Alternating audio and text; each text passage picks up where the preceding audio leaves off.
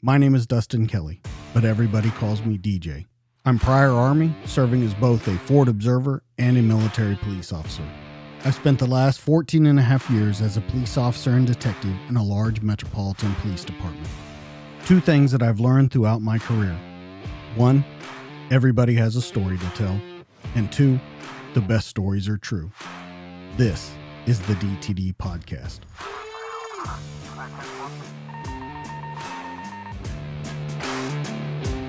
And we're live.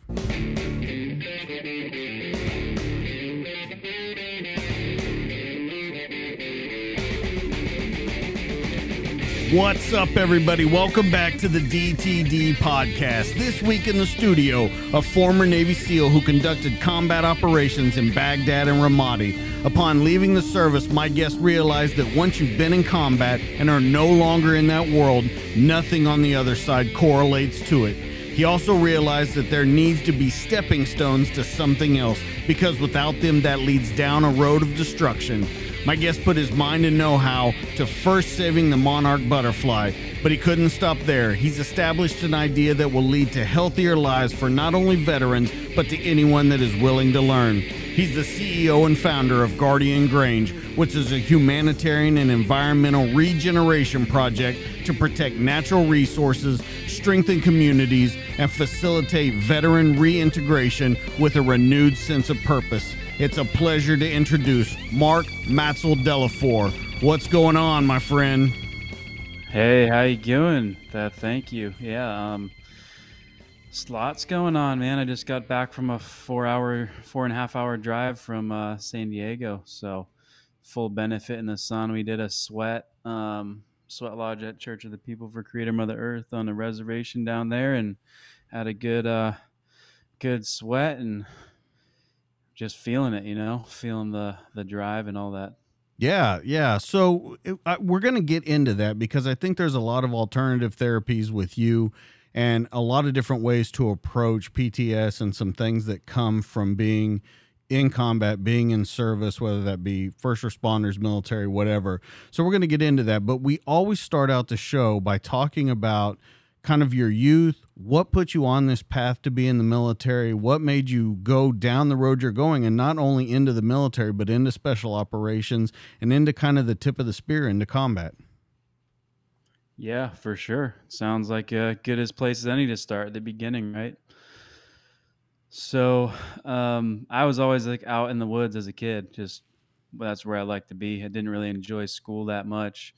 I enjoyed learning certain things, but I learned on my own, and the academic setting was not conducive to a little boy who wanted to just run around the woods. So I really valued that time. And as school kind of progressed and I was figuring out what am I going to do, going to go into society and live, go to college, go to the normal job route. I just started learning about the military. I knew obviously there was the Army, Marines, the basic branches, but I didn't really know much about any of it. So then I first heard about like Army Rangers. I'm like, oh, there's like this like more niched out group that does more specific missions and things like that. And then I started learning about Green Berets and Navy SEAL, these special operations. So I started just studying all of it, and eventually, chose Navy SEAL because that was like in all terrains, no matter what, small units, sneaky, and it was where I wanted to go as a calling. It was right up my alley. I'd rather be just as close as I could be to the woods and doing work like that. That's what got me to decide to join the Navy, as going for the special operator qualification, which at that time you still had to come in as a rate, like a gunner's mate or a normal like general Navy job, basically. In case you didn't make it, then you'd go back to there. And we did like an A school, and then we'd go to BUDS and got to a team and deployed a couple times, did the TRADET thing, and yeah, that was kind of the broad strokes of that journey. I know we can talk more about specifics, but I'll leave it there for now. Well, and of course, I don't want to talk about through buds. People tell that story 100 times and stuff. The point that I want to make about it though is not only the buds in general, but having that mental toughness and looking at how your mental state is at the beginning of your whole career that's in front of you, and then how's your physical state, and then as we kind of progress through your career and to now, I want to show the differences that you can tell in your body, that others can tell in your body, and just kind of show how no matter what you do or what you try to do, there's going to be those breakdowns, and you've always got to be ready to jump back in on it and kind of fix those as they come up, because they can tend to build up, and then you get way behind the power curve on it. So at the beginning of your career, how are you feeling? What's your outlook on this? You're going to be at the front of the global war on terror. So can we kind of talk about your mind state and physical state right off the bat? Yeah, I mean, I was ready to go to the show at the end of the day. That's why I chose to go to the special operations community and SEALs, is to get the work done. So I was, um, 100% present and ready to go in. And as far as like physical state, I was running right straight out of high school, so just doing your normal kind of training that one would do: push-ups, pull-ups, crunches, running, and just kind of doing a lot of that. We'd go to these dive motivators and get run through different programs when I actually got into the Navy and into the A school, really, because I only did that a couple times at boot camp, because they try to keep you sucked into the boot camp scheme that they have going on. Um, so that was like, as far as preparedness, like boot camp was just a long waiting period, and before I finally got to like, okay, A school's one step closer. And by the time I got the buds, that's like, all right, then when it's really beginning at that point. Um, I did have like a stress fracture. It was like the first time I ever broke a bone was in A school at some point, just in my foot. And I just basically stayed off of it for a while, recovered, and kept going. And the only other really, there was no other really wear and tear other than just being ground down, um, you know, beaten, tired, and all that. The normal kind of stuff you would expect from that type of physical activity. So I was fresh, ready to go, but also like in a state of, man, is this real life? Because you're where you want to be, and it kind of is. It's a surreal experience because a lot of people never get there along the way as you're going. It's like less and less people have been there, and playing the psychological game with instructors, and that part of it was always like pretty comical to me, because it's like you can see them having fun but also playing the roles they need to play to weed people out. So it was definitely more psychological for people. But if you have the attitude that gets it through, for the most part, you have a twisted, kind of sense of humor, and you can laugh in the pain and the suffering, and maintain a positive attitude even when it's miserable and wet and cold, because at the end of the day, you're alive. You're doing what you want to do. So yeah, that's kind of my state I was in. Well, it's interesting to hear that you say that the mind games were comical to you, because I want to ask you, what do you think it is? Because all of these people that go, like you said, you see less and less the further up kind of the ladders of the rung, the rungs of the ladder that you go, you see less and less people. These people that come in and want to be a SEAL or want to be in the military, or, just accomplish something, why do you think it is that they get weeded out? I don't think it's just a simple answer like a mind state. I think there goes more to it. Can you kind of talk about that, about people either, stepping away or not accomplishing that goal, and what the difference was for you to accomplish it? Yeah, I think the difference is they're not really honest with themselves. They think they want to do it and they really don't. And then when they get to the point of realization of like, hey, you're gonna sit in some, you're gonna feel some sucky situations. A lot of this work, when you get down to doing the real work, and once people had that realization with reality, it's like, oh, that was just kind of some wishful thinking, as a romanticized idea of what I wanted to do, and they quit because of that. In some level, I get it. There's many excuses that people have, but unless it's like a physical injury that's unavoidable or something, or that just they couldn't overcome, um, everyone who decides not to be there decides not to be there. So it's a choice, and it's interesting to see people get weed themselves out.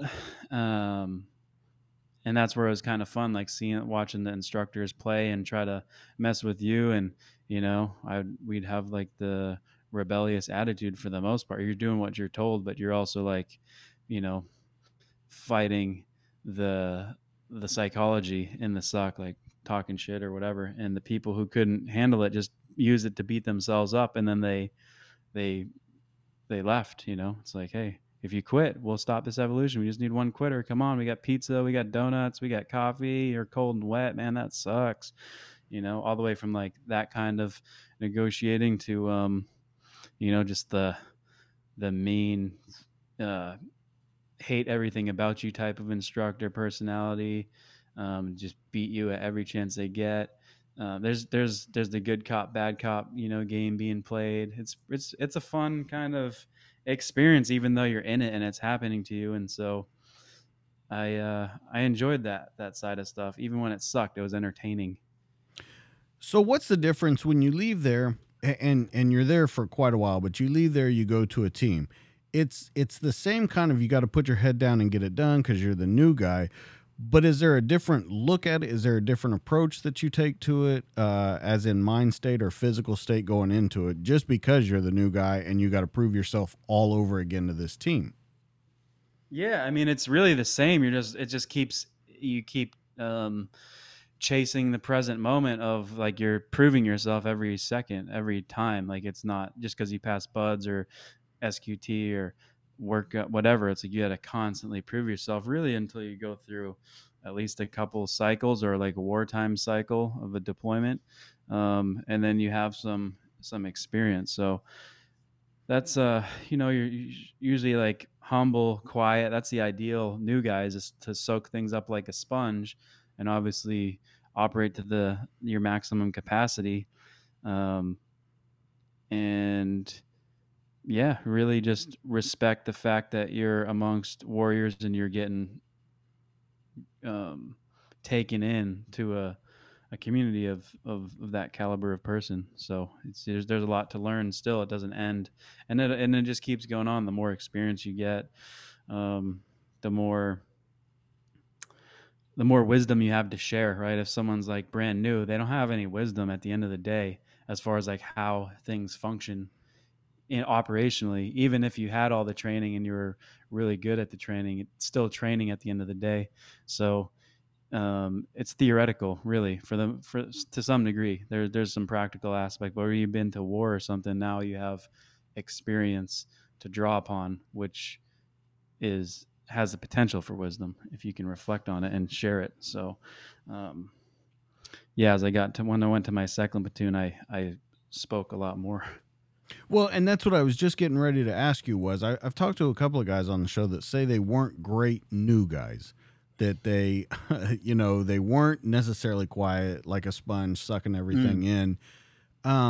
When you get someone like that, is there a way to take that person aside? And I'm talking to you as an older guy. You said as you gain knowledge and you kind of pass it Yeah. off.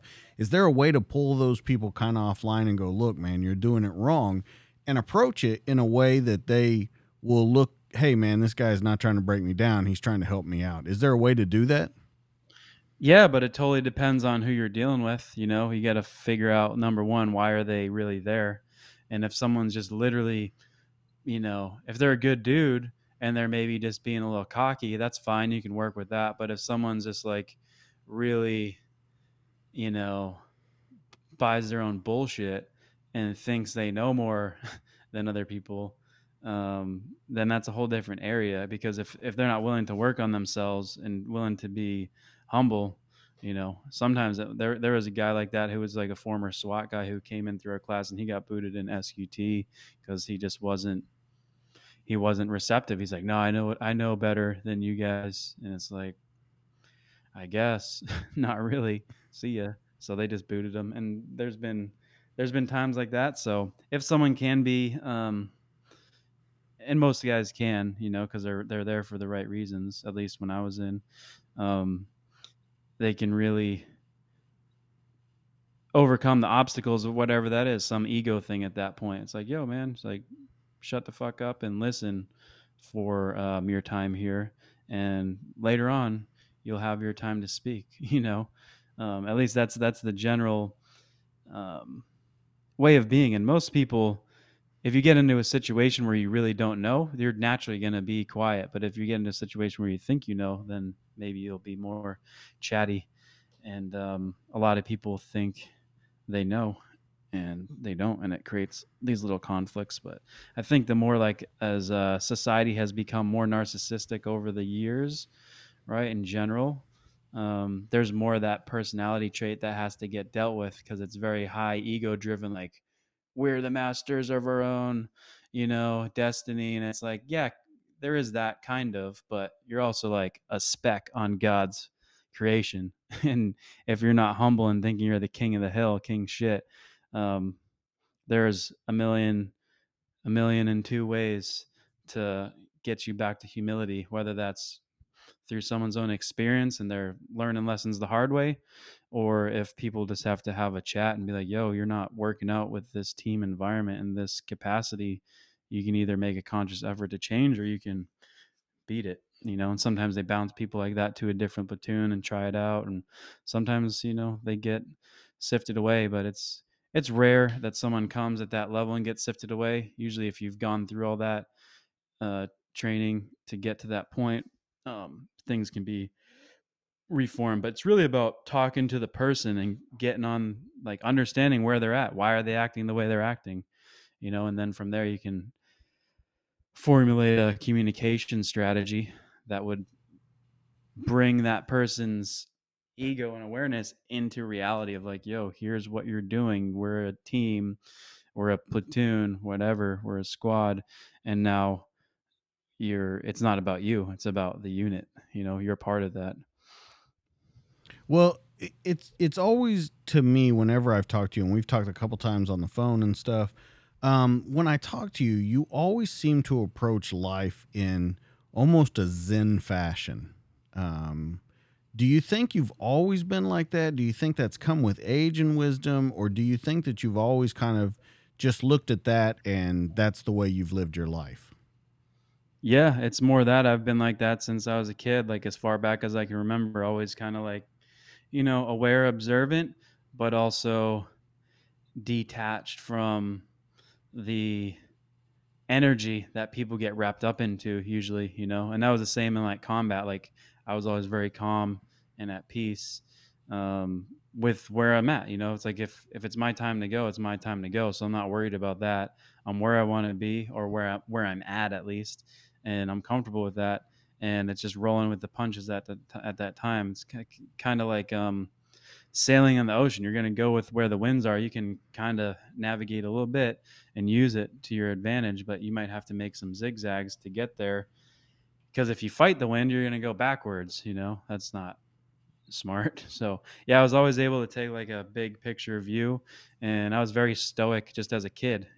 Before I didn't read much, and when I started reading, like, Marcus Aurelius and different stoics like that, I'm like, yeah, this is like all shit I already had an understanding of. So it was like cool to read, like, oh, there's other people who had this kind of philosophy back in the day, and some still do, but it wasn't some, like, it was refreshing. It wasn't like groundbreaking. It was like, man, I guess I'm not fucking, and like some alien or something. There's other people who had this way of thinking. So yeah, I've always had it, and think it's one of those things. You come here, there's the nature, the nurture, but there's also, like, the spirit you come in with, and that's, if someone has a very strong will and spirit, it's not going to be changed by any external factors. So that's kind of.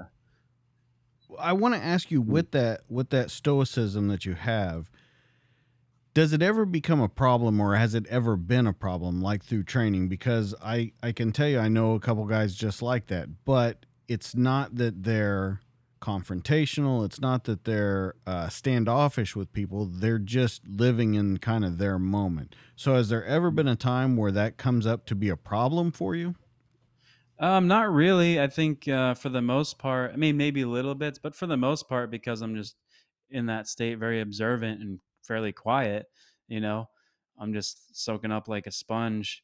But there are people, who are like, man, this dude's pretty quiet or whatever. So they're trying to like figure you out, because if you're not saying a lot of stuff, if you say little things, then they're trying to really extrapolate. And it's a game of consciousness. And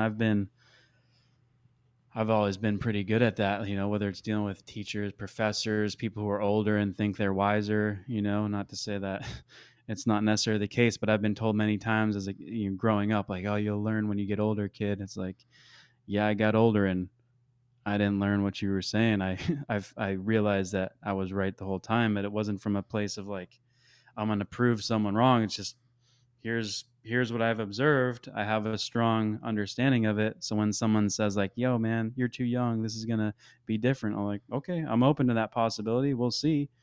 And for the most part, if you're just real and honestly looking at stuff, you're not imposing your ego onto the equation to manifest some belief out of the way something is. You're just seeing it how it is. And so I guess from that perspective, I always have been honest and raw and calling out bullshit, when it would be easier to pretend that the lie that's being like believed or taught is true, or the bad decision is a good decision. I'm like, that's a dumb decision. Here's why. Like on my second platoon, I was doing that because we had some chiefs that were, whatever, subpar, I would say, and not anything bad. Like they came from a, a long period of rest, like away from platoon activities. But then because they had positional authority, they wanted to pretend like they knew, instead of drawing back on the tactical experience and leveraging that and making decisions off of that. They're trying to just make erroneous decisions, where it's like, dude, this is not the best way to approach this problem. So I'm going to speak up, because we're not just going to walk into a tactically silly situation just because some person thinks it's better when they don't have the tactical experience at the end of the day. So it was interesting kind of seeing that most people, for the most part, like experience for a guy in the team would be, they would have that more clout, honestly. But there's a few who like didn't really put in their time, and they to some degree like hid out more administratively, and then try to make up for their own perceived shortcomings, right? So they're projecting a more stronger presence instead of just sitting back and listening and asking questions. So I think that goes into like leadership styles, or real leadership, versus like one of the issues I think the military has is it thrusts people in leadership positions where maybe they shouldn't be there, Well, don't you think that's pretty much anywhere, not just the military? I mean, these days, if you can take a test well, or if you can, PowerPoint something very well, you're going to move into that position without really knowing anything. And I think that's a problem in every aspect now. Yeah, 100%. There's a lot of the perceived expert, or the titles that someone has, or they got a certain degree or went to college or can speak off of basically a script. They can present a speech or a presentation, and it sounds clean, and then that gives the illusion of what someone knows what they're talking about. Like you could really speak very confidently about making an apple pie, and you're using tomatoes and potatoes and stuff, and someone's like, that's not how you make an apple pie. But if you're just going with it and no one knows, they'll believe you. So I think there's an element of that, like where people feel pressured to pretend like they know what they don't know, in a lot of aspects, to fake it till you make it type of thing. And I think that's seen, yeah, definitely across. It's a human condition. It's a stage of human development where they're not willing to be honest with themselves and just be like, yo, you know what? I don't know. I got some stuff to learn. So I'm going to look to the people who know more and learn from them. There's no shame in being a student, learning even as a leader, because a leader, truly, like that word is a bit misguided in how it's used. Like a leader is looking out for their people. That's the number one thing. Not being like, oh, look at me, I'm out front, I have all this power over you. That's not a leader. That's someone who has a lot of shit to learn at the end of the day. So let's talk another word then. Let me give you another word to kind of figure out in today's society: humility. Yep, big time. Humility is a big one. Um, if you don't have humility, that ego gets out of control, and you really have to, the ultimate humility is realizing that there is one reality, that's God's reality. Everything else is a perception of that reality. And that's where the ego comes in and is like, well, my perception is actually the right one. And then they start mistaking their perception for the reality, right? And if your perception's aligned and it's you're seeing stuff for real, it will be the same or close enough. But if it's not, then people are detached from reality and they're seeing themselves as some like super great respected leader, and meanwhile their guys are like, who's this clown, like what are they doing, but they can't see it, the disconnect there. And that happens again, yeah, everywhere across society. It's more of a stage of human development is how I look at it, because I think everyone goes through some time period of that, and it could be for a moment, it could be for years, when they have that mental sparring match with their own self, like, oh, I know a lot, oh, but maybe I don't, and then some people just double down because they can't handle not knowing, and they just pretend to know. And when it gets to a situation that's very full of friction for whatever reason, like either a complete breakdown or a flare up or something happens where the communication ceases. So that's a big problem, lack of internal and external like communication that jives. So taking everything that we've talked about with the humility, being the guy that sucks it in, that learns about everything that they need to learn about leadership, all of those different things. Let's talk about you going into combat. Now, I want to bring this up, and I don't want to go too into the weeds about combat stories. I would like to talk a little bit about combat, what's going on, but more than that, I would like to talk about the mental state and what you're seeing and how you're changing as a person. So, going into your first deployment, can we talk about kind of timelines? How much time you're spending over there? How much time in actual combat you're spending over there? And then, if your perceptions changed about your job or what you're doing, I want to hear about those too. Oh, for sure. Yeah. So the first deployment was like a rip. So we did half time in Baghdad and half time in the Asia Pacific. So the first like 3 months of the 6 months was in Baghdad, in and mostly in the red zone, but in and out of the green zone because we were doing detail for Dr. Jafari, who's essentially like the prime minister or whatever at the time. And our job was just like shuffle this dude around, make sure he didn't get, smoked at the end of the day. But it wasn't, I mean, there's bombs and stuff going off, there was rockets, but we really didn't get like direct attacks during that whole time. We had like indirect attacks and the bombs and stuff. And we were just shitting and getting, like moving principal from place to place. So we weren't just hanging out. And our posture was very aggressive. So no one really messed with us. There was like one instance where this car, I think it was totally random, but started like driving backwards on the other side of a river at our pace.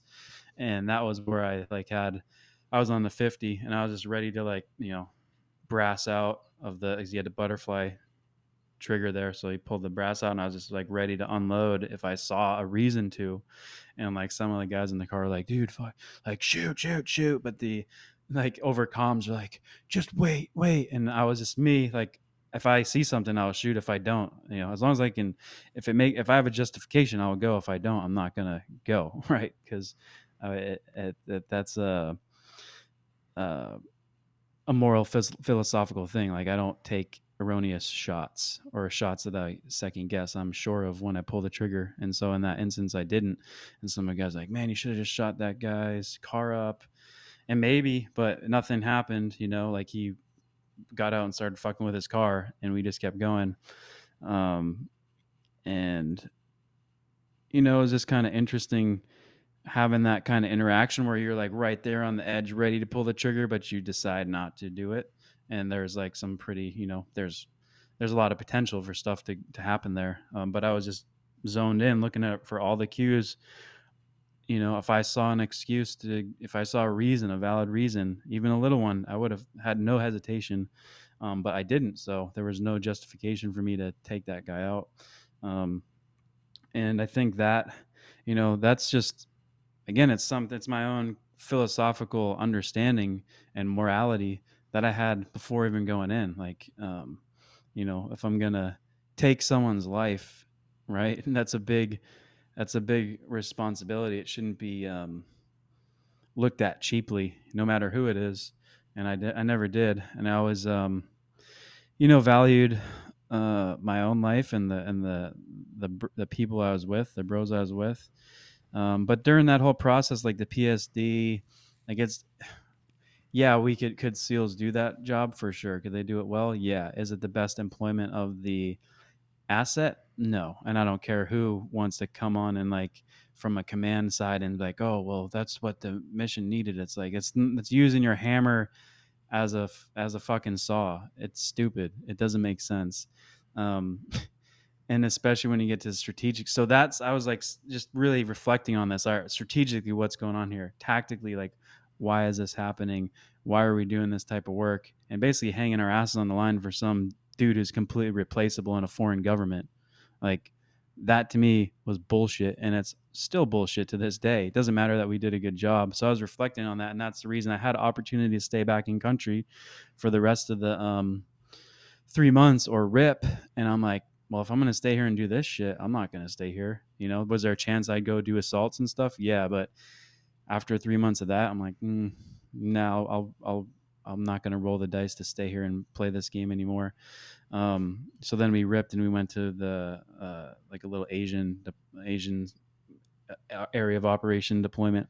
Well, a lot of people don't know about that side of the war on terror, where there was a lot of work being done in that Asian kind of area of operation. So, can you speak a little bit about that, breaking off from there, and if it changed any for you once you got there, or if you still saw the same kind of stuff going on? Yeah, I mean it was nice to not be doing PSD, and it was nice to have that rip on the backside because we're not, if you had it was basically like vacation before you went home almost. Like you're training and stuff, but you've already went to war and you're on the way back. If you were there and still going, you'd be like cranking on the training, just getting ready the whole time. So it was actually like a pressure relief valve in some ways, but in other ways it was still like, you're doing foreign interactions, training, but really it's just like it's presence at the end of the day. And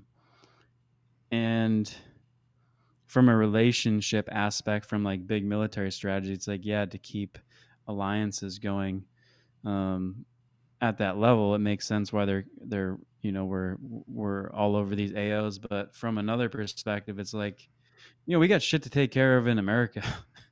Like sending our best, like biggest fighters, like the men who are going to actually stand up and fight for what is right with the person to the rest, left and right, their family, their lands, and all that stuff. Sending us over to do nation building shit essentially is what will end up being the downfall of this whole thing. And it's all based in a misguided understanding of like what we're here to do as human beings, in my opinion. There's the pursuit of taking and extracting, and there's the duty of defending where you're at, like the nature, the land, the people, the community, the families.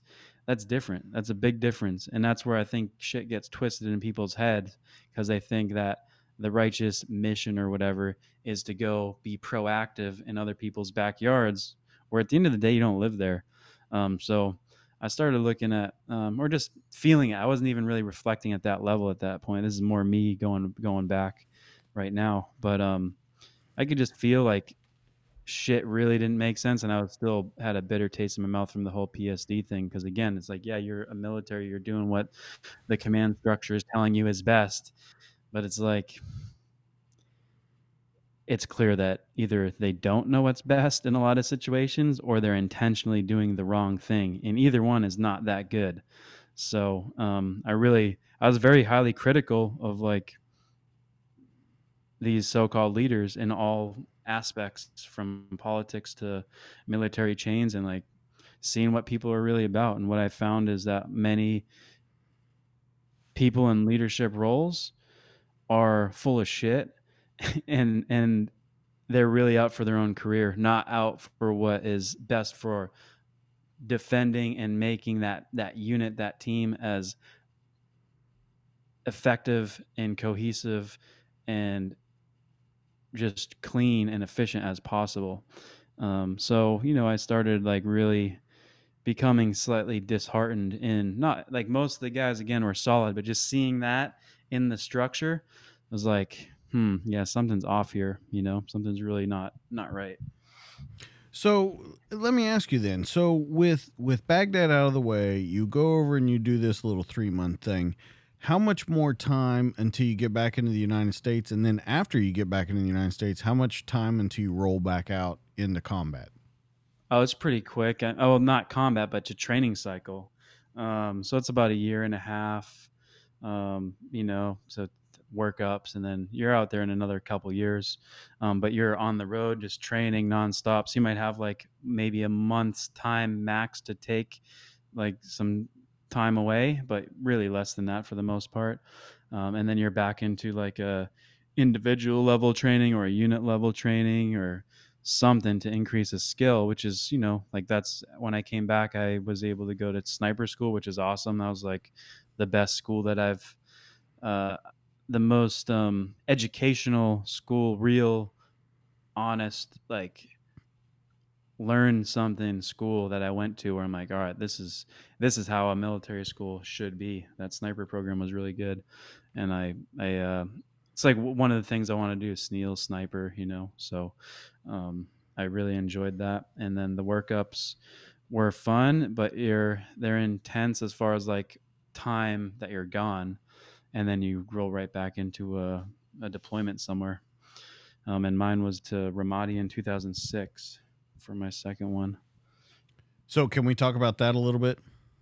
Yeah, for sure. So that one was definitely more of the the ideal the ideal situation, which may sound strange to people because most people don't think it's ideal. And not that I want war to be happening, but like if there is one, we were all ready to roll in.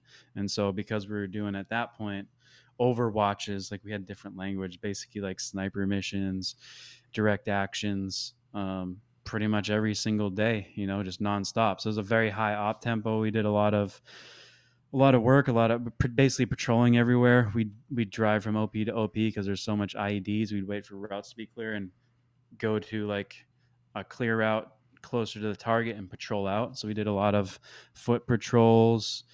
Got a lot of really solid experience on that deployment, and really enjoyed it. So that's one of the reasons I decided as I was going, like, I was looking at that as like, man, that was a pretty high note to get out on. And the other way I saw things going was that the future deployments may not be exactly like that. They may be more disheartening. So I was going tossing back and forth, like as we were coming back, like what am I going to do? Am I going to re-enlist? Am I going to extend? Because originally I had planned on just staying in for my whole adult life until I retired. But then just seeing these little things caused me to just reflect on like, is that really what I'm going to do? So let's talk about kind of the mental state that you're in, because after talking about that first deployment and it's not quite what you think you signed up for, and of course we talk about being disheartened about it, or maybe it's not the right thing. You do a couple things back stateside, but you go back, like you said, to an ideal situation in every way that you said it was an ideal situation. Mm-hmm. So you've got kind of two different things warring at you there. You're seeing what you actually trained for, what you wanted to do, what you wanted to be. You've seen the other side of it. Yeah, but even still, it was a fight the whole time. Like, for instance, like FBI was doing, these things called shooter statements, where they're basically like scrutinizing and investigating you in war from having no like experience or in the ground thing. So I was looking at stuff, even as it was like a solid deployment, your own branches of your own people are actively trying to fuck with you. And that is, it's not good. Like, it's good from a micromanagerial perspective if someone really wants to like put their thumb on people, but it's like, you, at the end of the day, if you're that way, you don't know how to fucking manage warriors, so you have no business managing us. And I was looking at things like that, like, who are these people making these decisions, and why do I want to work for them at the end of the day? Because they're not here doing the shit that we're doing, and they're trying to scrutinize us and get people, you know, into trouble. It's like, if you're gonna play this game, then don't even send us to war at that point. Like, pick your battle. It's either go mode, or it's, we're gonna try to talk this out. So I feel that people who don't actually go and fight are very quick to offer up the fighting force. It's like, you know, the stereotypical lady in the bar with the big mouth who gets her boyfriends into fights by talking shit to other guys and saying that her boyfriend's going to beat their ass. That's what I felt like, from these so-called leaders. And again, it's not all of them, but there's enough of them in there where it's like, shit, you know, I don't want to work for someone fake. So yeah, jaded my just, it just made it enough to where I knew I was like rolling the dice every time. Like, maybe it could be an awesome time, you know, with solid dudes, but there's always a chance where you're in some real life situations and some dumb stuff is being made, some dumb decisions. And after like enough reflection on them, I'm like, yeah, I don't need to roll those dice. You know, if it was 100, if it was like 99% or 100% like solid, cool, I'll stick. But other than that, I decided to do extensions, and that's when I went to TradeEd after I got back from that deployment, because I didn't have enough time on the books to like do another full deployment cycle and workup. And because my enlistment would have happened when I was like overseas, so like you either got to re-enlist, or if you do an extension, you can pick where you want to go in training and do that. And that's when I decided to go to assaults, which was good, you know, TradeEd assaults, and we trained like close quarters combat and urban warfare. Yeah, and I enjoyed that. It was a good like period of transition and waiting point to see like, am I gonna re-enlist or am I gonna get out? So I took that whole like 3 years basically to really sit and deeply contemplate my move, because there was nothing else I wanted to do other than, you know, I was a SEAL, so wasn't planning on doing anything else. But now I had to start thinking about, all right, well, if I don't do this, what else am I going to do? Well, so two questions come to mind though when you say that. Okay.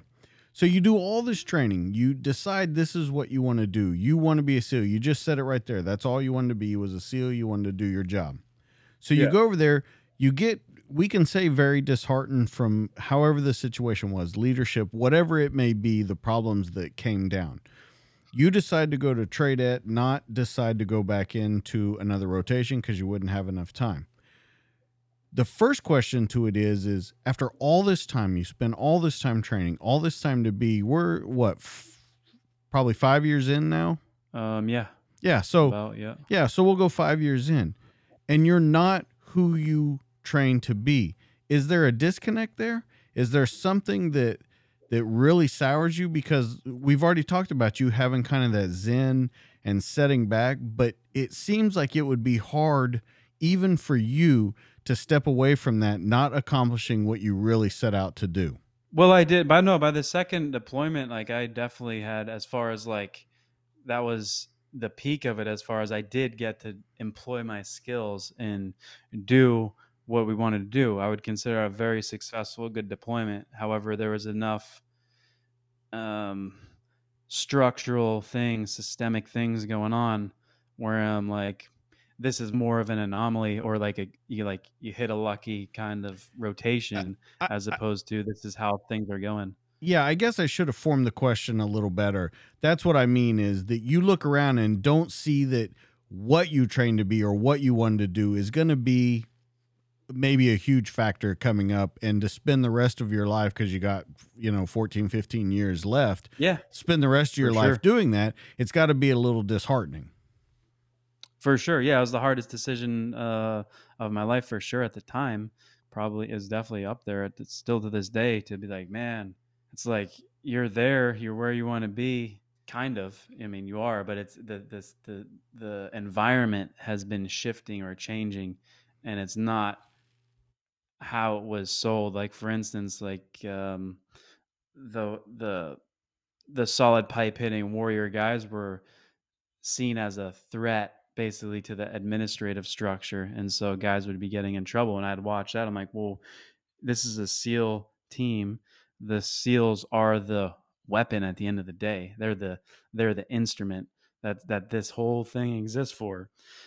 And you're taking solid guys and and treating them like kids or like babies or less than. And it's like, man, that's where it started to really, like, I just would reflect. I'm like, is like, yeah, there's a bunch of warriors in this culture, but again, it's the administrative side where it's like there's where the disconnect is. And at the end of the day, they're they have the positional authority to make decisions and that are not that are not grounded in any form of reality or making the force effective. And so when I look at that, I'm like, that's a gamble that I don't want to take, as far as why should I let someone who doesn't know what the fuck they're talking about dictate to how I'm supposed to be acting in the environment they're telling me to go perform a task, or us as a group. Like, I don't think it didn't seem to me like to be a wise decision to continue on that path. And so I made the hard decision of saying like, well, guess I'm going to get out, and I didn't have any plan for it because I never, you know, I wasn't in there for like money or career aspirations or any of this shit. I was there to do the job, and they just made that not an environment for, not welcoming basically for people who actually want to do the job. I mean, you could stay there and do it. Plenty of guys stayed in, but I guess you could say I was ahead of my time, because there's a lot of guys since who realized that, and some guys wrote some really good stuff. And as far as like just an internal paper that was circulating around that I'm thinking of, where it was like called The Death of the Teams. People who have read it know what that is. And yeah, I was like, exactly, that's exactly it. So people were feeling the cultural shift, and it goes into simple things like um, they're always trying to get like a woman SEAL or something, right? Like as if that's something that matters whatsoever to the effectiveness of a SEAL team, right? Or a platoon or anything. And yet the administrative side is so hell bent on getting it that they're willing to change standards. They're willing to fuck with the people who are in that system, who are the ideal people, to try to get this imaginary fictitious character that doesn't exist into a position so they can have their check in the box. And so when I looked at that, it's like, okay, is this really a war fighting warrior force? Or is it that? Because those two things are mutually exclusive. They don't coexist at the same time. So I decided like, yeah, while this is a warrior culture, the administrative side is pulling us into a whole different direction, where it is exploiting that energy when they want to, and then punishing guys for being what you need them to be in other situations where it gets to like they lack an understanding, like PTS, TBI, and how they discipline people when things manifest in a certain way. So, I was still I can communicate about it very clearly right now in reflection, but even at the time, like I could just feel that shit was just not right. So I wouldn't have maybe said it like this back then. Well, the last question to that, because I told you I had two for it, leaving that and going into trade it seems almost like a fool's errand going into trade it, because now you are part of that machine. So you're taking all those ideas. So how do you do it? How do you go to trade it, train the way you know you're supposed to, but still follow the guidelines that are being spoon fed to you? Because we had like full control of it, especially coming off of war. Like we shifted from dynamic clearance to combat clearance against the previous trade regime, I guess you could call it, where they were like dynamic, everything fast. It's like, bro, there's like IEDs. There's situations where it doesn't make sense to do that. So, we literally just came back from this theater. You guys are talking theoretical training. It's like you should probably listen to the people there. Fortunately, it was a shift and we just made the changes. So it was a very good program while we were there because we were training like you need to be fighting in the war. So actually that was a very good experience, and all the head shed was very supportive in that structure, and they let us really run the training how it needed to be run. So it was actually, yeah, it was a very, it was still a high point as far as like we were able to act how we were supposed to act, to fill the capacity of an instructor to get people trained up as best as proficiently as possible.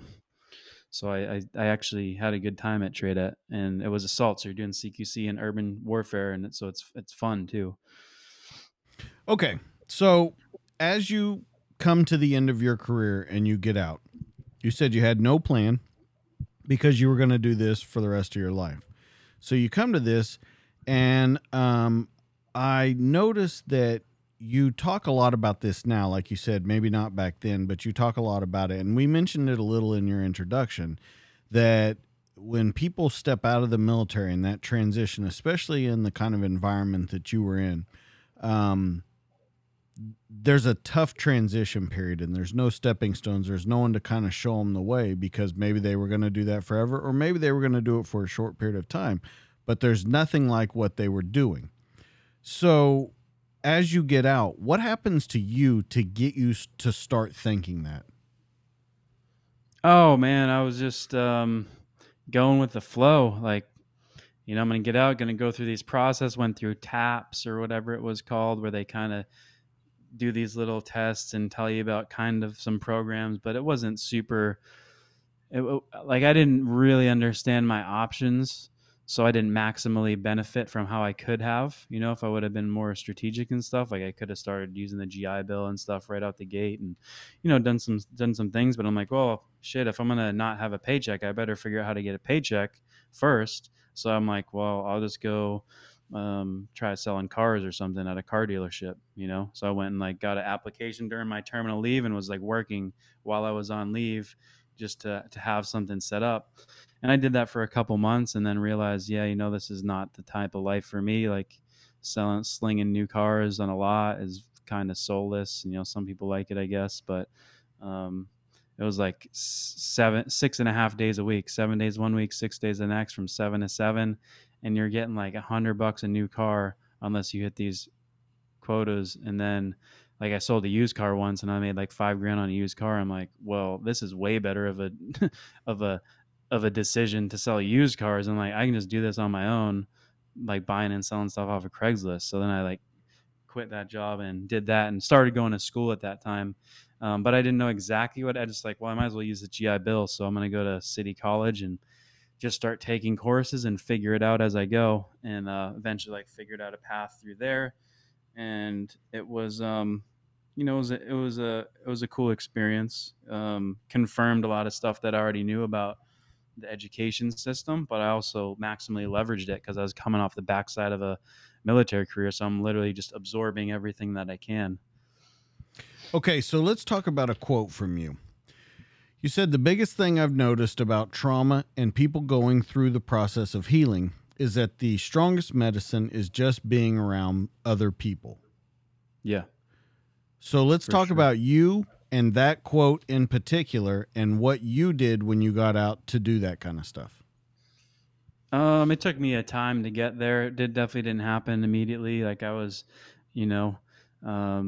buying and selling cars off of Craigslist, doing contracts here and there, some overseas, some stateside, shooting stuff.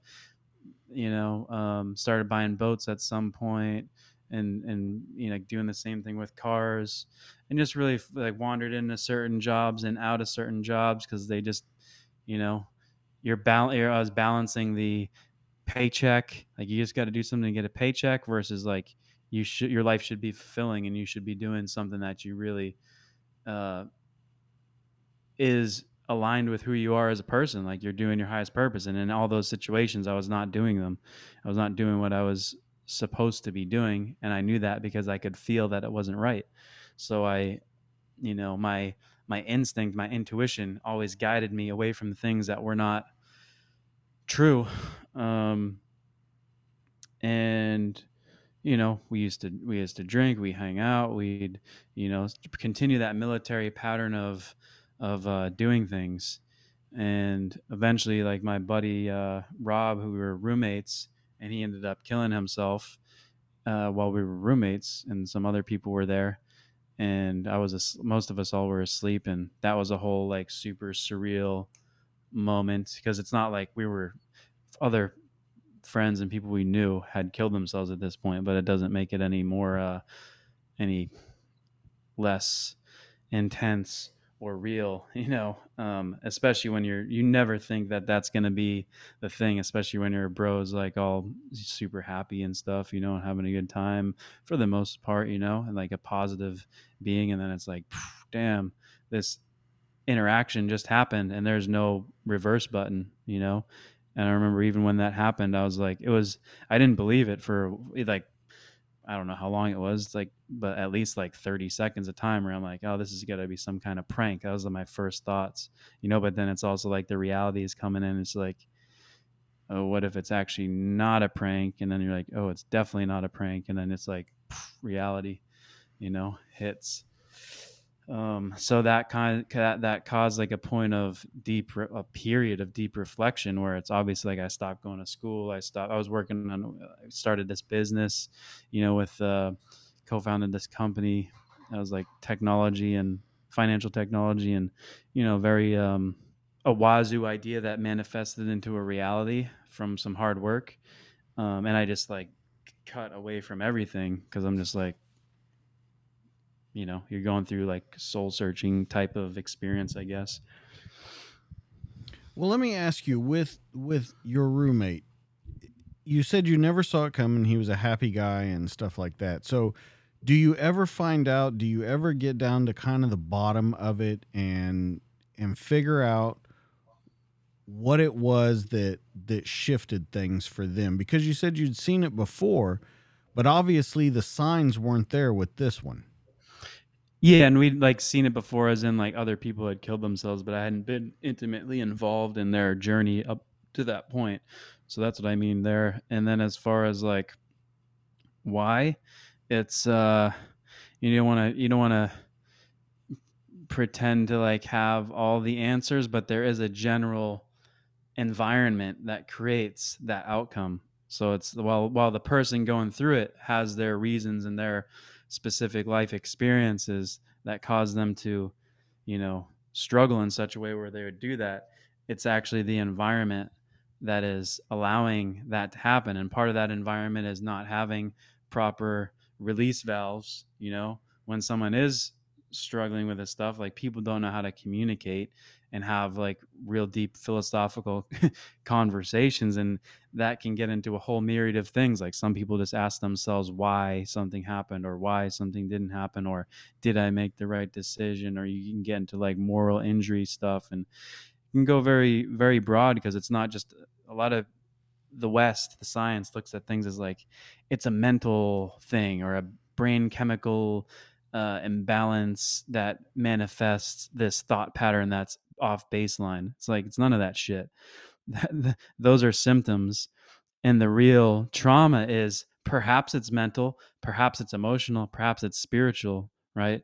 And then of course physical ones are pretty obvious, but when it comes to spirituality and like an understanding of that stuff, this machine, this system doesn't have it. It's industrialized the war process, and because of that, that's where I was always feeling that disconnect between like warrior class and like industrialized machinery thing. Like, there's no heart in an industrialized machinery. Warriors are full of heart. That's why warriors show up and fight to the fucking death for what they believe in, what they know is right for their family, for their people, their lands.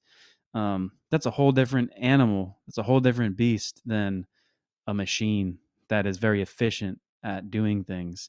And I kept examining like this reality, and you go into these periods of reflection, and each time, if you come back more centered with just an expanded awareness, and like, if you're feeling anger, rage, sadness, whatever during those moments, when you feel through those moments and you sit with it and you don't run away from them or chase it down with a bottle of alcohol or something, then you actually heal from those things. But however, if you're masking the symptoms with pharmaceutical pills that they give you because it changes your brain chemical structure and they think it's like treating depression or something, and then it leads to suicidal ideation.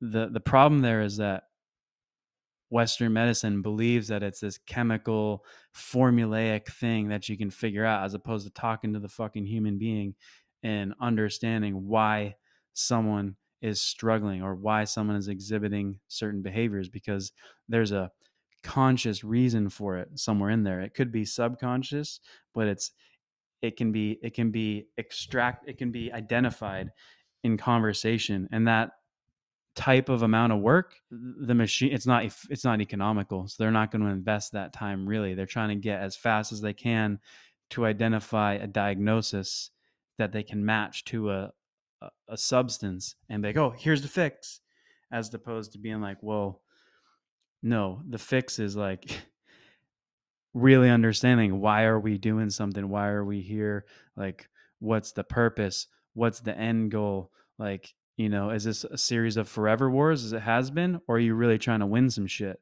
Because are you really trying to end this, like a just war, and a good something like an effective war campaign is very quick, should be short, because you don't want to draw this out, because everyone in that process is suffering in some capacity, especially families and stuff.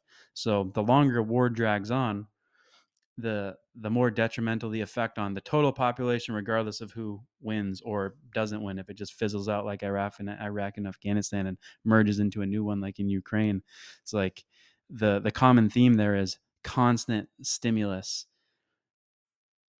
And then the question is, for what purpose? Is like, is it the is there the threat that's going on? Perhaps. Is there a whole shitload of corruption in that system that's claiming the threat? Perhaps. So is it as black and white as it's shown on TV? Definitely not. So when you really start reflecting on things, and again, I just look at who are the so-called leaders when you get up the chain and like beyond military and into now the civilian side of things, where it's like commanders in chiefs or the staff and all this stuff. And it's like, at the end of the day, none of those guys typically really go into combat, and they're the ones that are making these so-called decisions. And I just really saw there aren't really any warriors in the administrative structure, just like there aren't really any medical experts, truly tacticians, people who treat people in the medical administrative field, right? Or you could go to any studies, you get these more academic, theoretical people in managerial positions, and theory and practice is not the same thing. Practice, experience, again, wisdom only comes from experience, doesn't come from theoretical belief systems. So we have a significant lack of experience leading bodies of people into situations, whether they be war, whether they be business, whether they, like these economic games that are being played. And it's blind leading the blind in some cases, or it's lions led by dogs in other cases, right? Where it's like this whole administrative paper tiger system. And it's not just the military, it's across the board that I see it and saw it.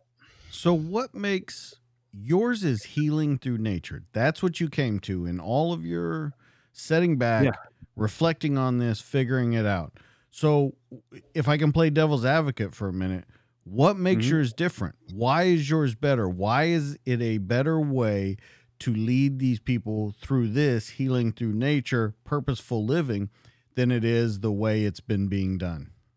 Because it's empowerment. It's taking someone in their natural raw state, in their natural raw environment, and saying like, yo, you're going to sit here and be very present with yourself, and you have all the tools necessary to handle this situation. And it's not necessarily like we don't have some brief and we tell someone that, but it's through the experience, the process of someone sitting with themselves, going through whatever they need to go through in a natural setting with no artificial stuff, filler, whether that's pills, whether that's like grid line streets, like all these things that are or artificial foods, like all these things that are disconnecting people from the reality that exists, creates issues that need to be addressed down the line. And those issues, if not addressed, lead to cognitive dissonance in thinking, and where people can really believe that they're fighting or on the side of something that is like, man, if we just can accomplish this thing, then everything's going to be better. And that goes into like political movements and all this stuff where it's like basically outsourcing responsibility and accountability.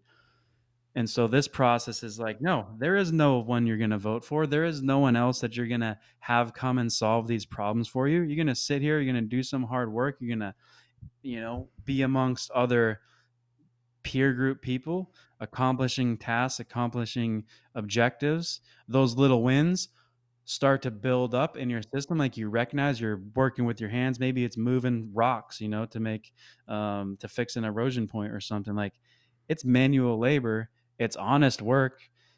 You're exerting yourself, and you don't have time to sit and wallow in sorrow where you can still feel it and process it, but you're doing something productive. So you're retraining, you're reframing the perspectives you have on things over some period of time, and tapping into an awareness of that, like you're not the traumas and stuff that you're experiencing, right? If someone's in a state of extreme depression or something, yeah, that's hard. That's a hard thing to deal with, but it's also like that's not you. That's not what you're destined to for the rest of your life. That's something that you have to feel through in this moment. And it's like when you're going through a dark tunnel, don't just keep going, because there is a light eventually. You're going through hell, keep going. It's that type of mentality where, and it goes back to buds too, like the people who quit, like it got to a point of hellaciousness where they decided like, all right, this is enough. Like I can't, the light at the end of the tunnel is too far away, or I can't see it, so I'm just going to turn around and go back this way. And I think it's that general nature to not want to face reality, sit in the present moment. And so the human psyche in some cases chooses to go a different direction. And you know um the work isn't done. Like it's like when you have when you have something you're supposed to do, especially like as a man, you can speak, but it's all human beings. It's like if you said you're supposed to do something, or you're supposed to do something and you don't do it, it weighs on you, because you're like, that's your honor at the end of the day. If you're like, man, I told someone I was going to do it and I didn't do it, you start beating yourself up. Or if I told myself I was going to do it and I didn't do it, people start going these negative ways of thought. And so by having like, regardless, wipe that slate or keep that slate, and let's just get little wins by dig a hole, move a rock, plant a thing, disconnect, reconnect, tap into stuff that is created by God, right? The natural environment. No one has a patent on that stuff. There's no pharmaceutical person. There's no expert psychotherapist or whether that's going to come with a theory. You're just going to have a realization in the mountains, in the forest, on a farm, whatever, amongst peers, in a way that's not a funeral. That's not something negative, because that's another issue, is like when people gather back together, oftentimes for military, it's like, damn, we should really hang out when it's not a funeral. That's often the conversation. And so this is part of that too. Is like, yo, let's get together for no other reason than to get together, have a good, like, have some food, have some chats, maybe do some hiking, do some work, get back to life. And now you're creating positive synergistic experiences where people are benefiting each other by benefiting themselves, and people can suffer in silence together, go through their own shit when it needs to. There's a lot of healing that happens when no words are being spoken, but everyone's doing something together. And that's what makes this different, is that it's taken the skill sets that make veterans, especially special warfare, like the small unit camaraderie, tactics, ability to just get something done, even if you don't know how to do it. It's like we'll figure it out and we'll work on it until we get it done, because that's what humans do. We have creative capacity. We have the capacity to work together. Those are like two human superpowers that no other animal has on this earth, no other being that I know of, maybe Bigfoot or something. But we are uniquely capable of that. And just getting together and people experiencing and seeing that is inspirational. That's to some level, even if it's really small. And that's all you need. It's like a little momentum, one step forward, one foot in front of the other. The snowball rolls downhill and it gets a life of its own. And before you know it, instead of, someone having suicidal thoughts or then they're like creating a new passion company or something and just putting all their energy into that, or being a really good father or mother or whatever it happens to be for the veteran or person that we're talking about. Because trauma is not isolated to veterans. It's just, war tends to um, create intense periods of trauma for people to deal with. And so in some respects, like, veterans are a leading edge population of dealing with stuff. So I want to ask one more question, kind of as a devil's advocate, because I've heard you talk about it and I know where you go with it, but I want you to explain it to people that are listening. People will look at that and say, well, they're out there, they're having to face it. What if they can't handle what they're facing? They don't have professional help, like we've talked about on here, any of those kind of things. They just are facing that reality. What happens when it goes wrong? So specify, so like someone's sitting by themselves basically in their own energy and they're just really spiraling downward. Yeah. Yeah. So number one is to, like, and it comes in a point of reflection before you're in that state, or if you're listening and you're kind of in that state, to realize that, number one, other people in your situation have been there before, have been in those, not exactly the same state, but in similar states where they're dealing with maybe extreme depression or something, some kind of mental, emotional, spiritual state.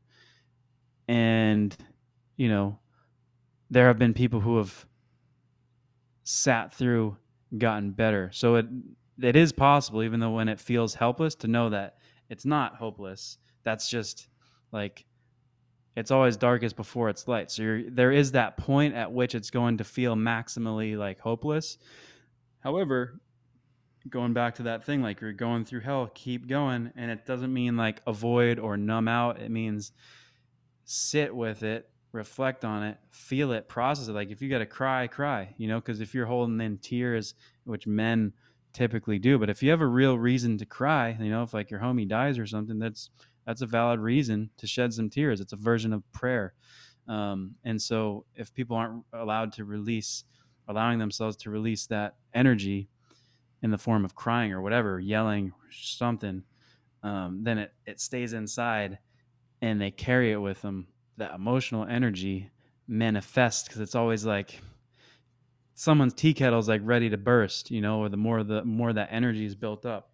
It's important to acknowledge that, to recognize, like, yeah, it sucks, but you're going to sit through the suck and you're going to assess, like, what can I do? And if it's unbearable, number one, contact a buddy, contact a friend, doesn't matter, reach out, call. I got a call the other day from a bro and he's like, man, I'm really struggling. We just sat and had a chat, no big deal. He's like, man, I feel, however. I'm like, dude, there's no excuse. Like, thanks for calling. I'm glad that you did, it takes a strong character to make that call and ask for help, and there's nothing wrong with that, because we all have periods when we could use some help. That's another benefit of being a human. On the other side of it, when someone needs your help and you're able to give it, that's a version of it's a blessing, right? Because you're able to provide support for someone in their time of need. And if it's a peer type situation where you have a similar background, that's a sacred role, because not everyone can relate. Like, not every, it's one of the problems with combat stuff, because if people haven't been in combat, they're not going to have that peer understanding. So it's either going to be a judgy perspective of like therapists are trying to figure out what's wrong, or just a no frame of reference perspective. And that's where I don't think it's therapists or doctors or people who are going to get these degrees to try to understand shit. It's like, it's the people who have been through it, who have had the experiential knowledge, which is wisdom again, to actually sit and have a conversation, listen to where someone's at, and then offer guidance, advice, not say like, hey, you're gonna do X, Y, and Z. And say, hey, I've been in a similar state. There's a couple forks in the road. Here's one avenue. Here's maybe the avenue they're going to push you to. I don't find that very valuable. I think it's quite destructive when it gets into pharmaceuticals. Or here's some of these other paths that are more natural, communal, tribal. We're coming from team units, which are very small. That's a tribal environment. And then you're going into civilization where, at the average company or something, there's no common cultural thread that binds people together. It's just they're all there for a paycheck, and maybe they also kind of like the company or what it's doing, but at the end of the day, there's no real higher purpose beyond making that paycheck. And when there's like in the military, you're not getting paid that great. I mean, it's whatever, but you're there, number one, for a purpose, and that purpose is important because you have a meaning for existing. We don't just exist by accident, even though some people, in their headiness and in their academic attempts to understand the nature of reality and consciousness and all that stuff, they try to say like, oh, it's just a big accident. We're all just here and blah, blah, blah. It's like, when you drill down into that, it's very obviously not true. And no one actually does believe it. That's why there's conflict when it gets to depth of conversation around that stuff. And if you do reflect and you say, I am here. Why am I here? If you know why you're here, your life is, even when you're going through tough times, like you deal with it. If like you're, like we have a young daughter, 4 months old. Like if she's going through some stuff, our purpose is to be there to help her through it. So even as much as it may suck or be, affect you negatively, you're there for a higher purpose. Another human being is depending on you. Same thing in the team setting. Like you have other people there, so your shit that you have to deal with, you're not going to allow it to negatively impact the other people. When you get pulled out of that environment, isolated, and you can sit in your own thoughts for a long period of time, that's when people can get trapped and feel like, well, now no one does depend on me, no one does care, so we're going to seek an exit from this situation. And that's when it's it becomes very obvious that community prevents that crisis from happening. Therefore, community is the medicine that needs to be put back together. And that's what Guardian Grange is about reconnecting people in communities for a positive thing. Or as Buckminster Fuller said, it's like, if you put your time and energy, as much as it was to like create weaponry, and you created livingery in it, the world's going to be a pretty awesome place pretty soon. And that's one of the philosophies that we're expanding upon, is the livingery. Like taking these us being like tools of weaponry, we have these skills that don't really apply in the civilian marketplace as it exists right now, but they actually do, because when you take it to like your deployability and your ability as SEALs or whatever to go and like spend time outdoors with minimal requirements and gather observational data and report and do work, like that directly applies to environmental restoration. That directly applies to farming. Like maybe you need to pick up some new skills, but then that becomes fun. Like, you're going to learn about animal husbandry. You're going to learn about soil science. You're going to learn about water management. You're going to learn about these living systems. And spiritually, there's a good, like to have that balance of nurturing life. If you've come from a profession of dealing death, or where that's part of it, it's my understanding, my knowingness of it is like, you take the opposite energy and you incorporate that to create a balance, right? If your mind is like just racing, someone got to have a deep hearted connection. So again, like someone having a child, that may create it, right? Or someone having a fucking going out in the woods for enough time, and then they really realize like how beautiful it is just being alive, and they let go of a lot of the self beating, the beating of the self up, mentally. And it's like, man, I'm just lucky to be alive, to be sitting in like a forest with all these mountains in that natural beautified setting where no human beings built it. Like it's not an Well, invention of man, it's an invention of God. and Creation. I think that's a big thing with you is that what I take from everything that we've talked about is this nature thing is because there's not someone directly over you telling you what to do that doesn't understand it. It's you and understanding the world that you're in. Now, in Guardian Grange, I want to talk about that. I looked up the definition. Guardian, a defender, protector, keeper. Grange is a country house with farm buildings attached. So Yeah. it's everything that we've talked about so far, the guardian mentality, even the house with the farm equipment and farm buildings around it is building that community Hmm. over and over. And then you being the defender of that grange, of that farm, of that community, along with the other people that are working with you. But let's talk about you have three main reasons for Guardian Grange. Can we talk about the three main reasons? Yeah, for sure. So it's, there's the community health reason, right? The cohesiveness, the fact that society has been, it's very obvious, divided amongst each other, right? So there's that lack of communication, which creates a schizophrenic society at the end of the day. If people can't talk to each other, it's not that much different than your brain not being able to talk to each other. So if you lack communication, there's a division that happens. And the more strong that division is, the harder it becomes. It's like tension on a knot. That knot has to be eased and slacked and untied in order to not be a knot in there anymore. And so that's one of the big sides of it.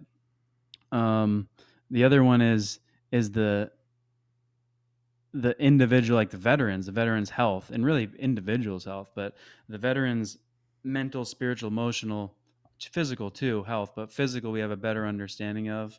The mental, spiritual, and emotional side, not so much.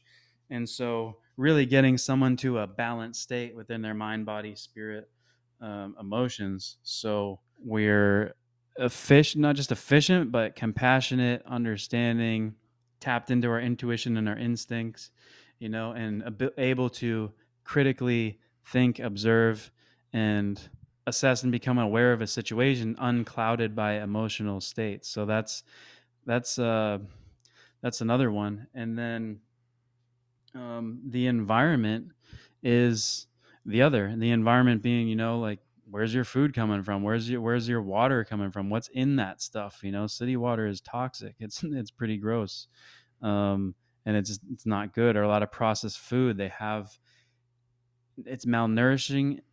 It's lacking nourishment, and it's toxic, and that stuff builds up in the physical body and creates these like diseased states, number one, in the human, and number two, like the environment itself. Like if you're a forest, you walk into a forest and it's a nice big biodiverse amalgamation of life that's cooperatively working together, even though like a wolf may eat a deer or something, right? The deer and the wolves, they're not at war with each other. That's a natural exchange in a cycle of life. um, and so while there is life and death going on, it's cooperatively working to make that whole living ecosystem stronger. um, and really tapping humans back into what I consider the highest role, which is human beings as a steward of our environments. So our local natural environments, is one of those. Our bodies is also an environment. So taking care of ourselves as best as we can, and making sure, like, we're cleaning stuff up. We're managing our food, our natural food systems properly, so they're not tilling the soil, and then the soil's losing nutrients over time, and now we're at this point where the the stuff that's being grown doesn't have the same nutrient profiles that existed like 100 years ago.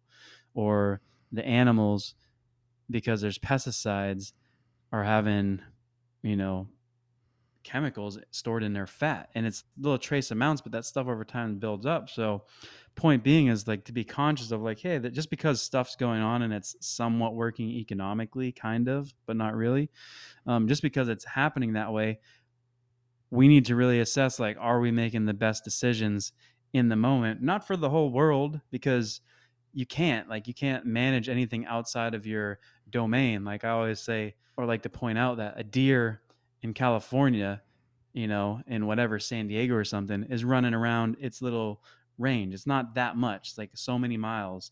And they have no care, or they have no idea what's going on with a deer in New Hampshire, and vice versa. But humans, because we can be aware of stuff that's happening far away, and you can create an emotional attachment to it, people tend to be very bold with like, oh, we're going to save the world, we're going to do X, Y, and Z, and we got to vote this person or campaign for something or X, Y, whatever. It's like, or my thing is like, you can just focus where you're at and make your little piece as awesome as it can be. And if a whole bunch of us are doing that, then we are having an effect, a net effect, but we're doing it with maximal impact, because again, I can't do anything about what's going on in Georgia, whatever that may be. I can do something about what's happening around my house, my community, and our tribe, and we can inspire each other because we have bonds with people we know, as opposed to like social media's been great about this as far as like taking people away from their own families, their own friends, and feeling like they have a more of a connection to whatever influencers or figures on a screen, when they don't even have the full picture. So they get like basically a romanticized or a jaded view, and they tend to stick with someone who's romanticized, right? And discount people who they feel is not jiving with them. But had they had a full true relationship, they'd see the more whole human being.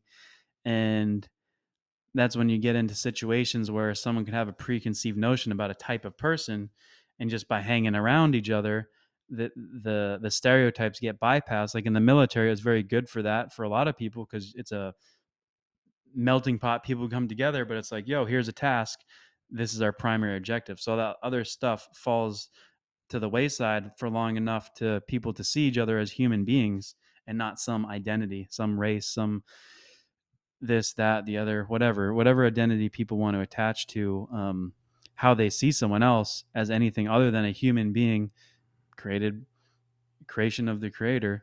And Well, at the end of the I day, like call it, a good child. yeah, I call it Facebook perfect. And that's where a lot Yeah. of people are at, is they don't see what all went into that. They just see the end results, the perfectness or the whatever it may be. And it's a big problem.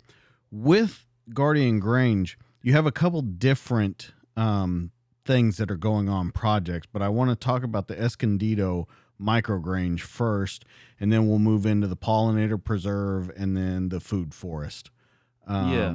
about some stuff that's coming up. So can you talk about the Escondido, what it's doing and what it's making available in that area?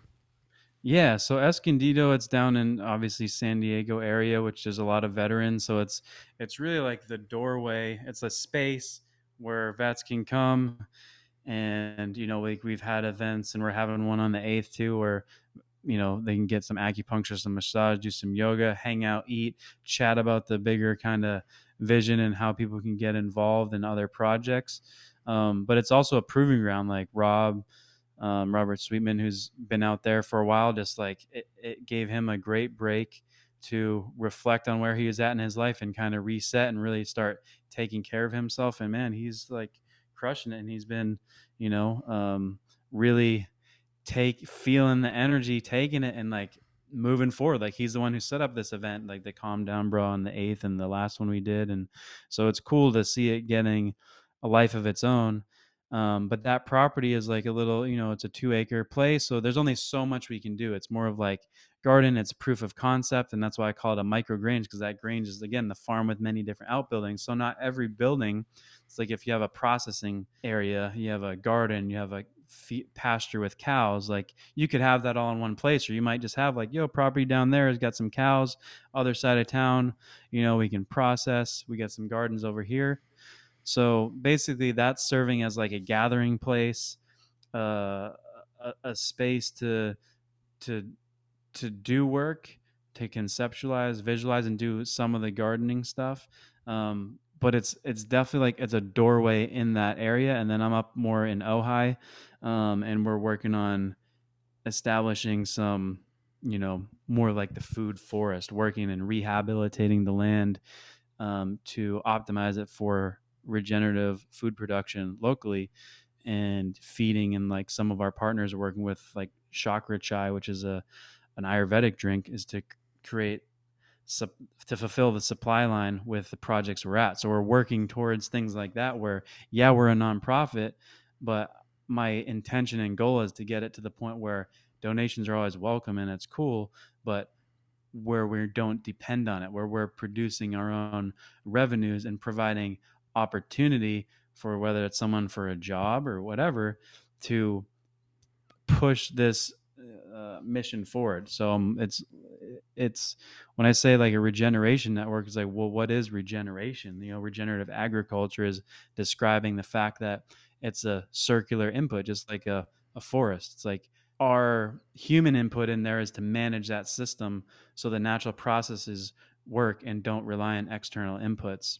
As far as your own self, it's like uh, spiritual regeneration, right? Rebirth, renewal, having expanded awareness that move you from, a state of focused kind of anxiety or depression or something where it's like hyper focused into being able to release that. That is a regenerative experience too, because now you're becoming more of yourself. Those emotional states aren't controlling your actions or really like influencing so much. So that's all I got to say about that, I guess, for now. Well, let's talk about the pollinator preserve real quick too, and then I want to talk about some of the, because we went over it, but we didn't really go into it. We need to talk about some of the expenses. This doesn't come for free. You talked about people being able to donate money and things like that, but you have things like a collapsed well, debris cleanup, site cuts, all those kind of things. So first, let's talk about the pollinator preserve, what your idea was behind that, and then let's talk about the expenses that going into setting this up. Yeah, for sure. So the pollinator project, it's a collaborative effort with the Ola over there with of the Neiman Shell Ranch, and he had this beautiful 200-acre property out there, and part of that mission was to increase pollinator plants to create the space for monarchs. And that's the one that catches a lot of the attention. But those pollinators to come in and do their thing, because when pollinators, again, it's a natural system, it's cooperative. You need all of the all of the little beings to do their part. And so if you bump up pollinators, then your life in that area is going to be more rich, more wealthy. And so that was a way of like seeing a problem. Hey, there used to be a lot of monarchs in that area, now there's a lot less. Whatever the reasons are, like one of them is like if you have their food sources, the plants that they like to be around, it's going to be a more healthy environment. And when you have more of the bugs that are supposed to be there, the animals that are supposed to be there, the plants that are supposed to be there, it becomes healthy. So that was, hey, it's an opportunity for us to go do some work, get that thing started. And yeah, it was cool that NBC did an article on it and wrote about it. It was very well received because at the end of the day, it's an honest way of doing things, and it's a humble way of like, hey, we're going to do some work. How are we going to really create this healing environment? Are we going to look for a substance? Are we going to try to just talk ad nauseum, or are we just going to put our heads down and like get some stuff done and come to realizations through that work and develop strong, productive, meaningful relationships? So let's talk about some of the expenses with it. We've talked about what it does for the community, what it does for veterans, but it's not free. And so I want people to understand with donations, and we'll talk about the membership plans a little bit and things like that. But first off, let's talk about expenses. And when you go into a site like the microgrange, when you go into a site like the food forest, what it entails and what kind of expenses come behind it. Yeah, I mean, so number one, we're blessed to have like our sweat equity, right? You have the ability to invest finances into something. You also have the ability to just get down and dig. And so we have been growing through a lot of sweat equity, and we're blessed to have like a general contractor guy with some equipment as part of our team. That's Joe. And he has a wealth of experience, and we're able to actually get a lot of work done. Like we've done at least like 100, if you were paying a construction outfit like 100 grand to do some of the stuff we've done already. And that's really cool to have the capacity to do work, um, for the good of doing the work, like not for getting a profit on the backside. Not that there's necessarily something wrong with making a profit for your work, but some of this stuff isn't actually profitable, which is why I have you know this solution as far as the environmental side set up as a nonprofit. Because if you're trying to if you're leading with profit as the motivator, and something's not profitable, that means it's not going to get done right. Whereas if your goal is to get shit done right and it's not profitable, you're still going to take the hit to get it done right, because you're actually investing in other forms of capital. Like your financial capital may be going down, but oh damn, your soil's really healthy and now you're growing produce, or you got enough chickens that are producing eggs and you're getting a return in other things. And for sure you could sell those eggs and produce and extract a financial return. But the establishment of living systems and living infrastructure, living capital, expanding upon that, is really what makes the soil-based economy a thing. Like I say it as a word that I created to describe like this broader structure beyond even the nonprofit. It's like what the nonprofit is helping to plant the seeds of, but it's a different way of perceiving and acknowledging where value comes from. Because a lot of people right now, they'll see like, what is value? It's a price, like a number in a bank account. But you can't eat your bank account, you can't eat your money, you can't eat your gold or silver or crypto or anything like that.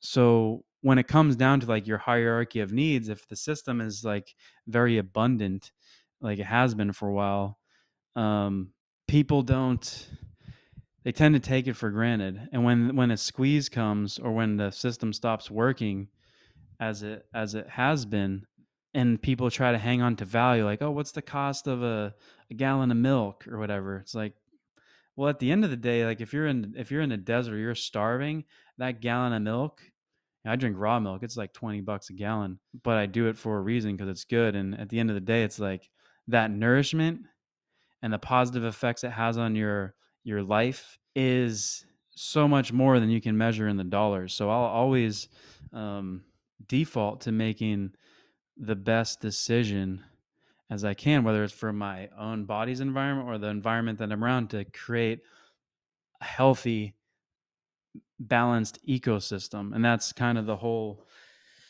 we're able to prioritize that, and we're able to, when it comes to cost, it's like, okay, well, we need like X amount for this well to get it done. Cool. But in the meantime, we're still like making progress at it. We're still getting stuff done, because we know we need to get what's done right. Yeah. Would money, capital infusion help get some stuff done efficiently? Sure. Of course. But regardless, we're doing this work. Like we're committed to doing the work. Um, whether it's like materials for tools, garden boxes, training, whatever, we're running a pretty tight ship, because we're a young organization. Like we're not even 2 years old, really. 2020 is when we started, and we're in October when we got our letter back. I was seeding the idea before then, but that's when we were officially like existing as a nonprofit. And so it's been less than 2 years, and it's been during COVID, a lot of challenging time for a lot of things. But because we're literally able to sweat and bleed and pay towards this vision with those items, and we have a little bit of financial help from like donors and stuff, it's been cool. But I'm definitely ready to like pour some more gasoline in the engine and accelerate, because now we have enough proof of concept. We know kind of where the the issues are, or things to tighten, to mend. Like one thing I've been going on a lot is like actually creating the community structure, like the systems that people can step into with having no outside knowledge, and start to understand what it's like to work as part of a team in a different aspect. So I'm really I've been spending a lot of this 2 years on like, number one, just getting this grassroots work done, doing a little bit of, we haven't even done a proper fundraiser. It's just been all word of mouth and like connections that we've had who want to support because they see that it's real. We have a solid understanding of like, all right, it's got energy to it. People are really down. They're understanding, and it's filling these gaps where a lot of people have talked about building like their whatever utopian kind of society. It's not that, but it's a acknowledgement of like there's a better way of doing things, and to a degree like we came away from it, like 20 years ago there wasn't that many big box stores, right? There wasn't all the Targets and Right. Walmart super centers, and there was a lot more mom and pop shops. There was a lot more small family farms, and so that diversity, that lack of centralization, it was much more decentralized, and your communities were healthier and richer for it. And so that's what working on going back to, using veterans as the vehicle to pollinate this system around the nation eventually. But we're starting like where our highest population density is, and the the amount of capital potential assistance to really help seed this system and take this cellular systemic structure. And I know I can take, like, if I can do it with 8 people here, 4 people here, or 10 people here, we can replicate that over here. And by creating leadership within these cells, instead of like waiting for some centralized command structure to dictate down like what you Right. should be doing in Idaho, people know instinctively, intuitively, and from their own experience what they need to do. Or we get together and like chat like, hey, how do we tackle this problem? Let's all focus on what's going on Jarn's farm in Iowa. Man, he's running into these issues. How would we solve it? Oh, maybe let's take a crew out there and do some work, help drive some fences or whatever, like help share the Right. load for people who are trying to do this like farmstead kind of lifestyle. Can it be done? Yeah, but it's a lot better when you have a community of like-hearted Absolutely. people. Yeah. Absolutely. Let's talk about. I know that the money's not a big thing to you, but I think that people that aren't close to you but could maybe help out. Let's talk about the membership plans. You have a freemium, an all access membership, a community supporter, and then a lifetime founding member. If we can talk about those to kind of wrap up this conversation about how people can help you. Yeah, so that you're talking about the community section, which I still consider it in beta, and we're using it for a lot of like internal stuff. But basically, that's the network, one of the network portions of it, where we can come and collaborate on projects. I'm going to be leveraging it more in the future for like getting groups together so they can work on uh, an educational component or a problem solving component or just communications to really build the community side of this. So that membership was to kind of seed it. So it's freely accessible to everyone.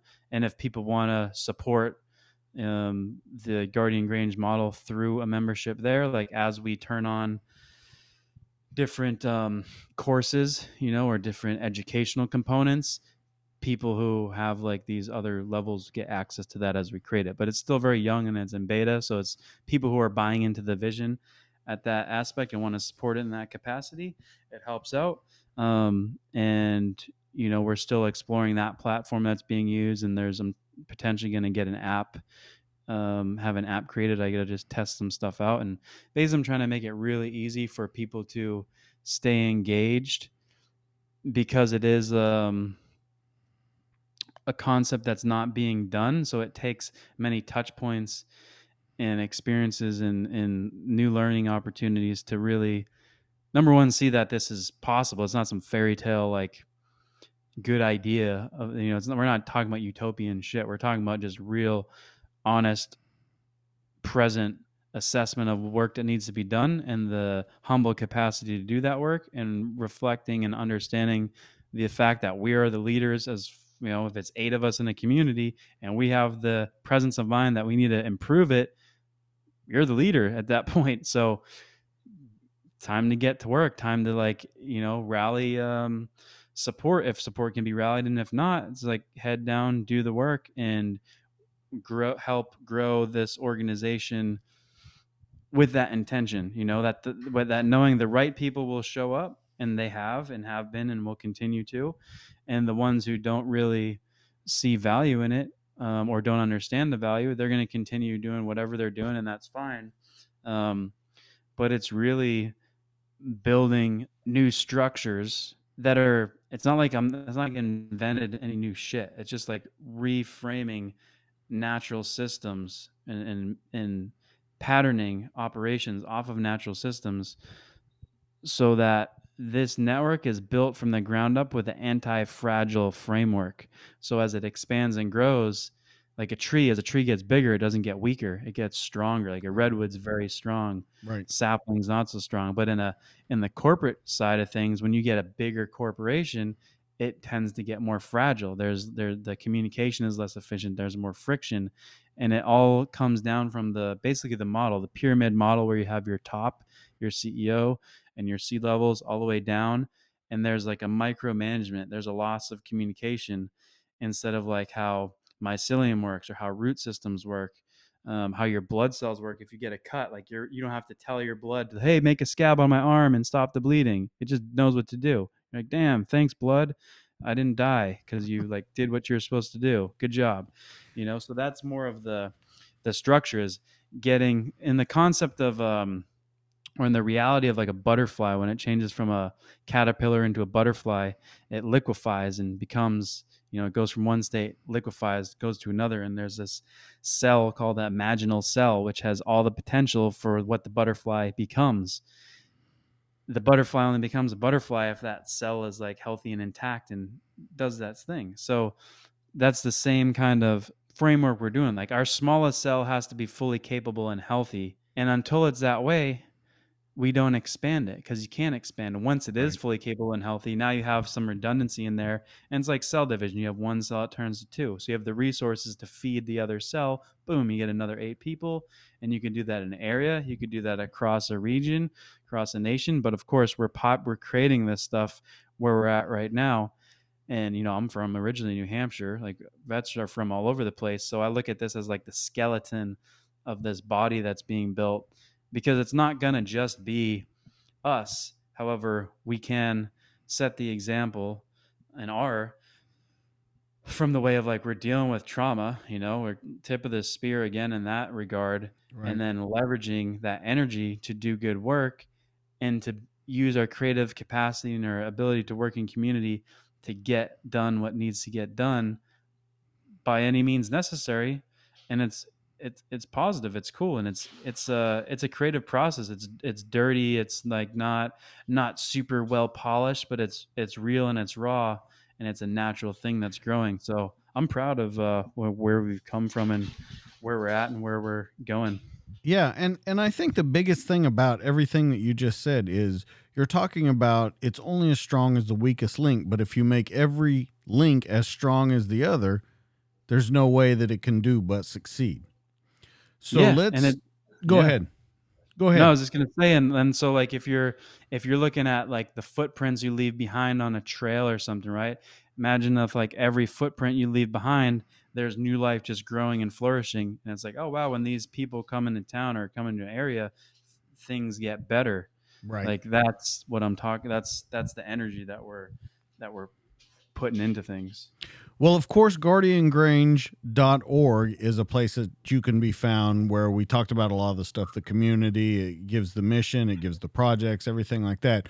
Are there other places, Instagram, Twitter, Facebook, that people can find you, learn more about this project? Yeah, we have Instagram's probably the most active. There's a Twitter page, there's a Facebook page, but they're less. We're not really doing stuff on there. We will as we turn it on. And everyone's wearing a lot of hats. I don't have time to manage a lot of medias, and Instagram seems to be the most engaging. We also have a TikTok one that I personally haven't been on, but Robert's been managing that, and we'll probably do some more. Leverage these mediums, or these mediums of exchange as best we can. Another thing is like we're working on a documentary / or docu-series to help tell the story, right? Because the story is one of the most powerful tools that we have as human beings to communicate, like, well, what is this really about? What's going on? What's the vision? So I'm excited to have a solid team and it's still early days of that, but we have a funding strategy for that too mapped out, where we're going to approach businesses and be like, hey, if you want to help us make this documentary, throw some change at it, you're going to get some good press out of it. So, and it's a write-off, you know, you can do sponsorship. So that's kind of the model that we're going to spin and present, and leverage the capacity to really like help people see really what this is about. Cause it's, you know, it's a passion beyond, it's a necessary thing, but I have a real creative passion for it. Like I can see the vision, I can see it out 20 years where it's going. And we're here still planting these seeds and tweaking things to get our foundation really solid. Because if you have a solid foundation and you grow from there, things are gonna be good. But if you have a shaky or unstable foundation, you know, you're growing too fast, and there's going to be breakage down the line. So I've been really, you know, not pulling the reins back, but being very cautious to not force anything, to allow the divine timing to play itself out. And it's really interesting, like the types of people who have come and encircled this idea and this vision, and started contributing and being supportive of it in many ways, you know. So it's cool. It's some real stuff. And as far as like walking with purpose, I know even when it's, you know, I'm working way more than I would like to work, as far as just like doing way more administrative shit than I want, and Right. you know, doing all that stuff. However, it's there's a purpose to it. It's for our like my kids, our kids, like the future, like long after we're going to be here. And you know, I feel great about it. I feel solid, even though we're still at a state where we're grinding, you know. It's still a Right. grind, but Yeah. we're getting it done, you know. Yeah. But I mean, that's the state of the world right now, especially coming Mhm. through where you did it through COVID and everything. So I think it's a fantastic idea. I think it's a fresh approach to not only alternative therapy for these guys that are having trouble kind of coming back into society, but it's great to just look at the future and what this is going to be able to provide when it stretches all the way across the United States from coast to coast. You're doing a fantastic job. You have an amazing message, and I'm so thankful that you came on the show. Is there any last thing that you want to promote before we kind of end this? Yeah, so we talked, I think, before the podcast started, about Ryan Parrott and the Human Mhm. Performance Project and the Seven Absolutely. X, which we're a part of. And yeah, they're doing, you know, we're having a really cool um, event in 2023, which is going to be 7 base jumps, or jumps out of airplanes, or base jumps, 7 marathons and 7 plunges in 7 days on 7 continents. And so we're making this whole um, spectacle of it, but also like the processes to learn and to document and to put out the real gouge on like optimizing performance and recovery for everyone. And a big part of that is focusing on, like, you know, there's too many suicides still to this day. And so it's attacking that from another angle too, which is like, if you're focused on human performance, whether that's physical, emotional, spiritual, all of it, like getting into balance and operating at your highest capacity, that's what that project is about. And we got, you know, some of the best base jumpers in the world as part of that project, a super awesome team, medical professionals, people who really are top notch in their space to put this project together, which is a logistical crazy challenge, you know. And I'm not really on that logistical side, but I know, and I'm blessed to be part of that project, and we are a beneficiary of it. So definitely go check that out.